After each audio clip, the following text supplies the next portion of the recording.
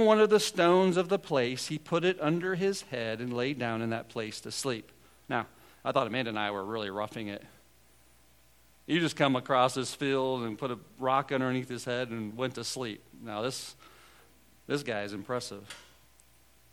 And he dreamed, and behold, there was a ladder, and you may have heard of Jacob's ladder. You've heard that before, the stairway to heaven, right? You probably heard that phrase before. Set up on earth, and the top of it reached to heaven, and behold, the angels of God were ascending and descending on it. And behold, the Lord stood above it and said, I am the Lord, the God of Abraham, your father, and the God of Isaac. The land on which you lie I will give you into your offspring. Your offspring will be like the dust of the earth, and you shall spread abroad to the west and to the east and to the north and to the south, and in you and your offspring shall all the families of the earth be blessed. And here I want you to pick up on this part. Behold, I am with you and will keep you wherever you go. Matthew 28, right? The Great Commission. At the end of it says, behold, I will be with you until the end of the age. So I wanted to make that connection.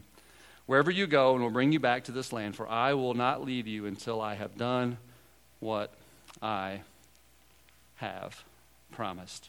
So here God is fulfilling the promises to his father within him, the promise to Abraham and Isaac. But here's what I want you to pick up on, is that God is showing Jacob that he has made a connection for his people to heaven, right? Jacob's ladder. He dreams and he sees a stairway to heaven. He sees this ladder. And what God is showing him is he said, I've made a connection from heaven to earth. I did it. I made this connection with this ladder. You're seeing this vision, and this is what it means. It's also letting him know about a relationship. He's saying, you are not alone, that I am with you. And there's some similarities, there's a lot of similarities, types and shadows of the Old Testament into the New Testament about Christ. And we see that in John chapter 1, verse 51. I'm going to turn there. Give me just a second. John chapter 1. Well, as they teach you in instruction class, never turn your back to the class. John chapter 1, verse 51. Here's what it says. And he said to him, truly, truly, I say to you, you will see heaven opened. Sound familiar? And the angels of God ascending and descending. Sound familiar? On the Son of Man. Instead of on a ladder, on the Son of Man. That Jesus becomes the ladder. He becomes that connection from heaven to earth. It's the hope that we have in Christ. And so I say all that to say there's two groups of people with two different goals.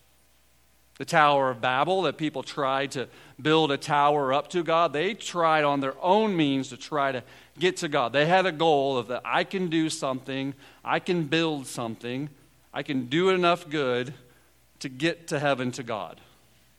Then you have a second group of people who say, there's nothing I can do to get to God, that Jesus is the ladder, he is the way to heaven. I understand that. There's nothing that I can do. And now, instead of my goal of trying to get to God, now my goal is to try to help others. My goal is to focus on loving others.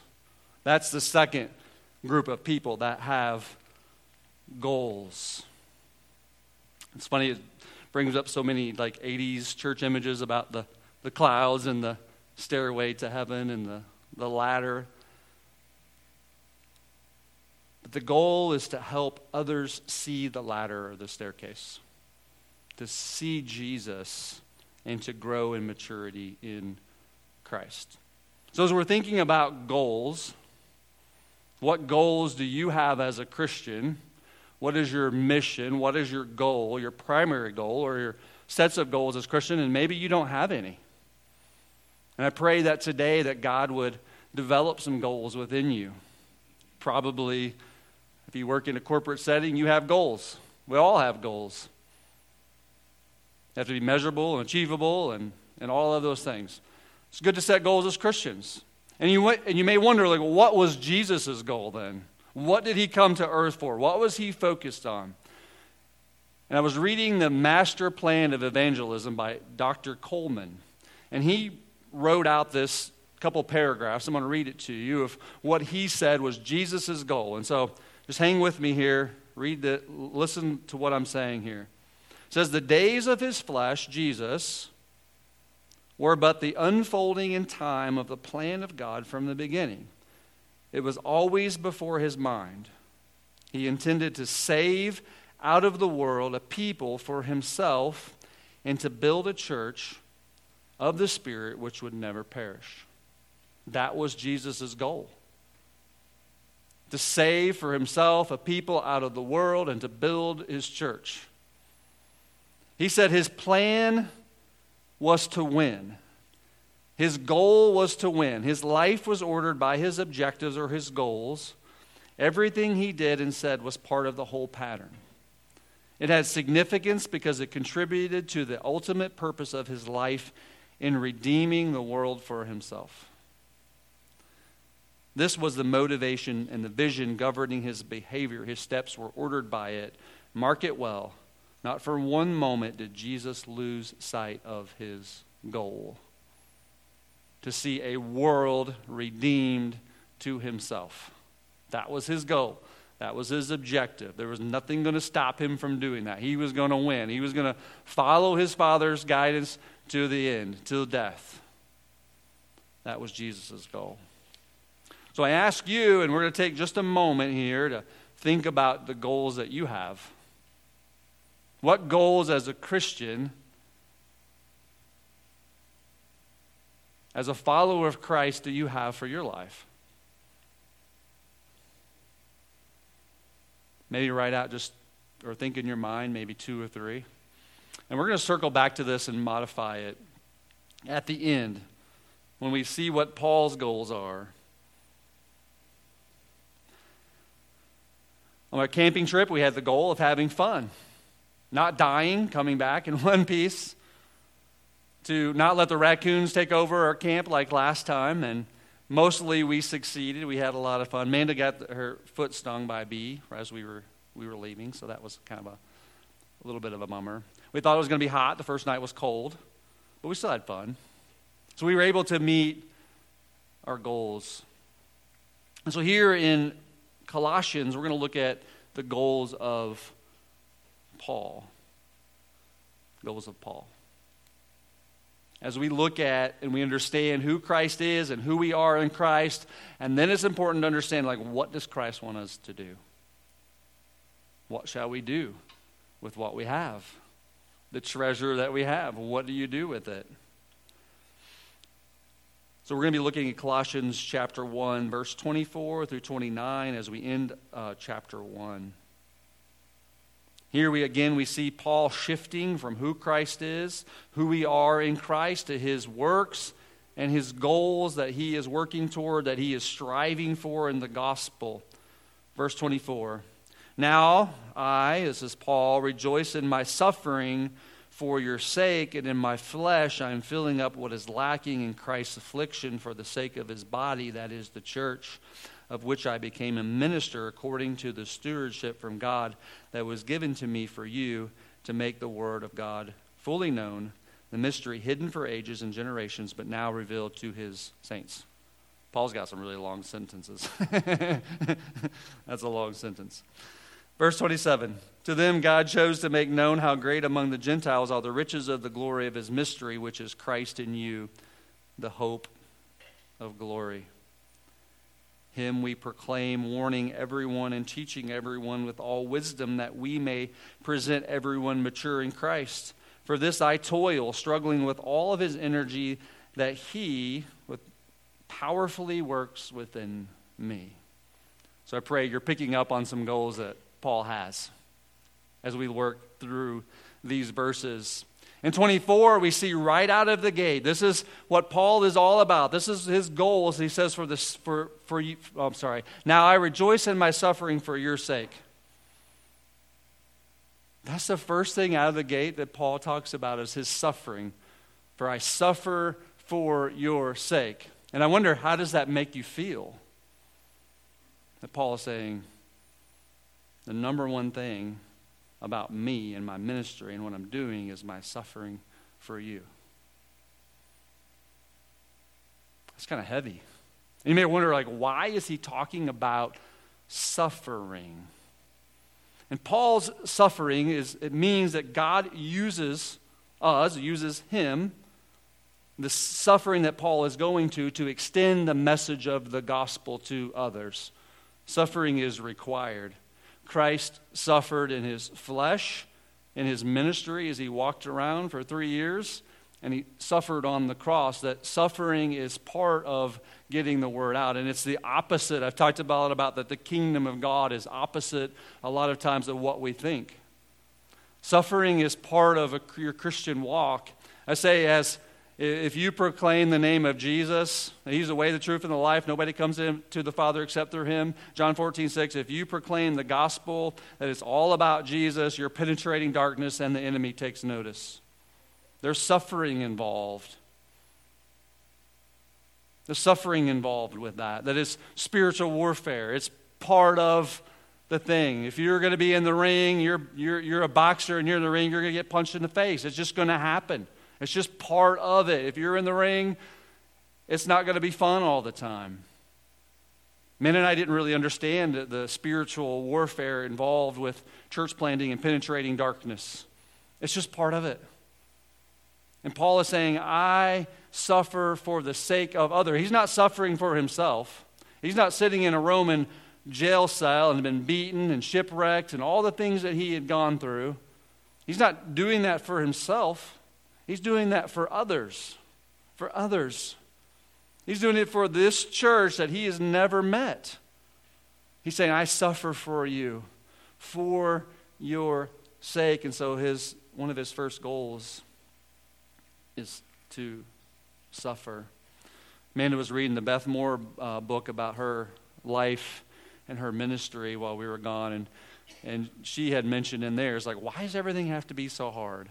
And that was one of the things I first picked up on in ministry, full-time ministry. It's coming from the corporate world into ministry, it's things are 10 times harder than they ever were before. It's things break down and computers won't work and things are going crazy and haywire and things take 20,000 times more than it would. It's just part of that. And Beth Moore had said that in their book. She's why does everything have to be 10 times harder in ministry? But it's just the way that it is. But I look at it this way, but we get to suffer with Christ. We get to suffer with him. With him. Verse 24, you may be asking the question of what is really going on here. Why is Paul saying that Christ is not efficient, is not enough? It says, is lacking. I am filled up with what is lacking in Christ's affliction for the sake of his body, that is, of the church. And he's not saying that Christ's work on the cross was not enough, that it was lacking. He was saying that there's a continuation of Christ's work, that continuation of suffering, that Christ, he left this earth, he went to heaven, but there's a continuation of suffering that was lacking, that Paul does. The continuation of suffering is what Paul is talking about there, not that Christ wasn't enough. Verse 25, of which I became a minister according to the stewardship from God that was given to me for you to make the word of God fully known. Here we see that Paul's goal was to be what Christ called him to be. It wasn't that he assigned himself as a minister. And minister means that you're a servant. It's like a waiter. You bring the food. You serve everyone. He's saying that I'm a minister. I'm a servant of all. This is what God has called me to do. He called me to do this. We talk a lot about that in the church world. To do something, to be a pastor or whatever, it has to be a calling because it's not easy. And Paul's saying, this is not easy, but it's a calling that God has given me. And later we're going to see the strength that God gives him to continue in this calling. But he's saying, this is my goal, is to be the minister, to be the servant of all as God has called me. Verse 26 through 27, the mystery hidden for ages and generations, but now revealed to his saints. To them God chose to make known how great among the Gentiles are the riches of the glory of his mystery. And this is the mystery, from the Old Testament to the New Testament, which is Christ in you, the hope of glory. And this mystery, that word doesn't mean that you just can't figure it out. It means that God has hidden it from us. From the Old Testament, it was never revealed. It was a mystery. In the New Testament, it was an unfolding that God gave, and he revealed that. He revealed that to us, to Gentiles, to Jews in the New Testament, new covenant. That God revealed this mystery. We would never have known about it unless God revealed it. He unfolded it. He presented it to us. It was his unfolding plan. If you asked a Jew today if God's plan with the Messiah was to bring the gospel, the saving grace of God to the Gentiles, they would say, no way. No way. I don't believe that. This was God's plan as revealed in the new covenant. That's not only for Jews, but for Gentiles, for those that put their faith and trust in Jesus. Verse 27, I want to read that again, that this mystery is that Christ is within us. The hope of glory. The hallmark of the new covenant revealed to us is that Christ is in us, the hope of glory, that we have a personal relationship with Jesus, and that he is that stairway to heaven. He is our connection from earth into heaven. And I think Led Zeppelin got it right with the stairway to heaven. So the verses start off with a lady, like all the glitter is gold. And what does it say? She's buying her way to heaven. Now, they're probably like, hi, I don't know what was going on when you read these lyrics. Like, I don't know, I can't figure this out.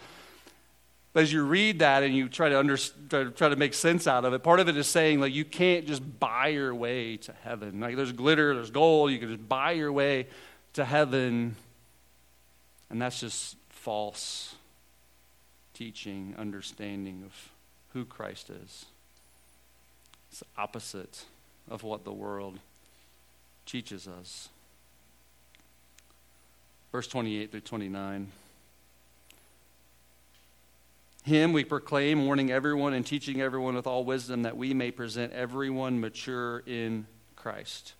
It's the goal of Paul, to present everyone mature in Christ. For this I toil, struggling with all of his energy that he powerfully works within me. So to present everyone mature in Christ. I always struggled with that. I don't know if that you have. I'm like, why, if I put my faith and trust in Jesus, now I'm going to heaven, why do I need to do anything else? Like, why? It doesn't make sense to me. Like, I understand that Christ wants to sanctify us. He wants us to stay connected to him. We want to be presented mature in Christ. That the sanctification process, that God wants to make us more like Christ every day as we stay connected to him. But I'm like, well, why? Like, why would I want to do that? I'm already going to heaven. And I think the answer is this, that as our goal in life is to glorify God in all that we do. And I think the more we become like Christ, the more glory God gets within us, right? That's what I think. So I think the sanctification, to present ourselves and to present others mature in Christ, is the goal. And Paul says, hey, I don't want to do that by myself. If you see that last verse, he said, I have a calling within me that God has given me, and I have a strength within me that God has given me, and I use that, and I strive like an athlete. I strive with what God has given me from within. I strive for that goal, to focus on other people, to serve other people, to present them mature in Christ. Isn't that our goal as Christians? Shouldn't that be our goal? Is like the call, whatever God's called us to do. We say that, finding our true life in Christ. Whatever that calling is within your life, to use that and the strength that God has given you to help present other Christians mature to God. That's the goal. That's what Paul was doing. So to recap, I know we're going a little bit long. Paul's goals, the goals that he had that's presented here, was all about others. He said, my goal is to rejoice in suffering, knowing that God uses that to help others. My goal is to be a minister, to serve all. That's my calling that God has given me. Number 3, to make the word of God fully known. That's his goal. That you have Christ within you if you put your faith and trust in Jesus, and you have the hope of glory. to make God's word fully known, to present everyone mature in Christ, and to be reminded that Christ is within you, the hope of glory. The hope of glory. Your goal, application, your goal as a Christian is to not get yourself with your bag across the line first. Your goal is to help others to get across the line at the same time, to work together as a church for the same goal, the same purpose, with all the energy that God has given you, with the calling and the special gifting that you have within you to do those things that God has called you to do. So I ask, what are your goals? Have you changed the goals that you have, or maybe you didn't have goals? Maybe you can work on those this evening and this week to write out just maybe 2 or 3 goals that you want to accomplish over your lifetime as a Christian. And maybe you refer back to these verses at the end of Colossians chapter 1 to help you to formulate those goals. And I would encourage you to share those with others for accountability. So I ask this question: are you out to be first and not serve others? Or are you trying to build your own way to God? Or do you see Christ as the ladder, the only way to heaven, your hope of glory? And are you trying to help others to see and to mature and to grow in the same way? Romans 5:1-2 says this: "Therefore, since we have been justified by faith, we have peace with God through our Lord Jesus Christ. Through him we have also obtained access by faith into his grace, in which we stand, and we rejoice in the hope of the glory of God." Praise be to God for Jesus. If your faith is in Jesus, you are connected to heaven. You have a relationship with God, and you have a purpose in your life that God has given you. And you should rejoice about that. If you do not have that, if you do not have a connection, if you do not have a personal relationship, if you do not have a purpose, a true purpose in life that gives you hope and joy and meaning, I'm going to pray here in a minute. The worship team's going to come up. I'm going to have you guys, when they come up here and get ready, I'm going to have you guys stand up. We're going to pray. We're going to get ready to worship God as we get ready to depart. But I just want to pray for you. I want to pray that God would give goals in your life, that you would find a renewal of joy in your life about serving him, helping others, lift others, peoples up to know the true, full meaning of who Christ is.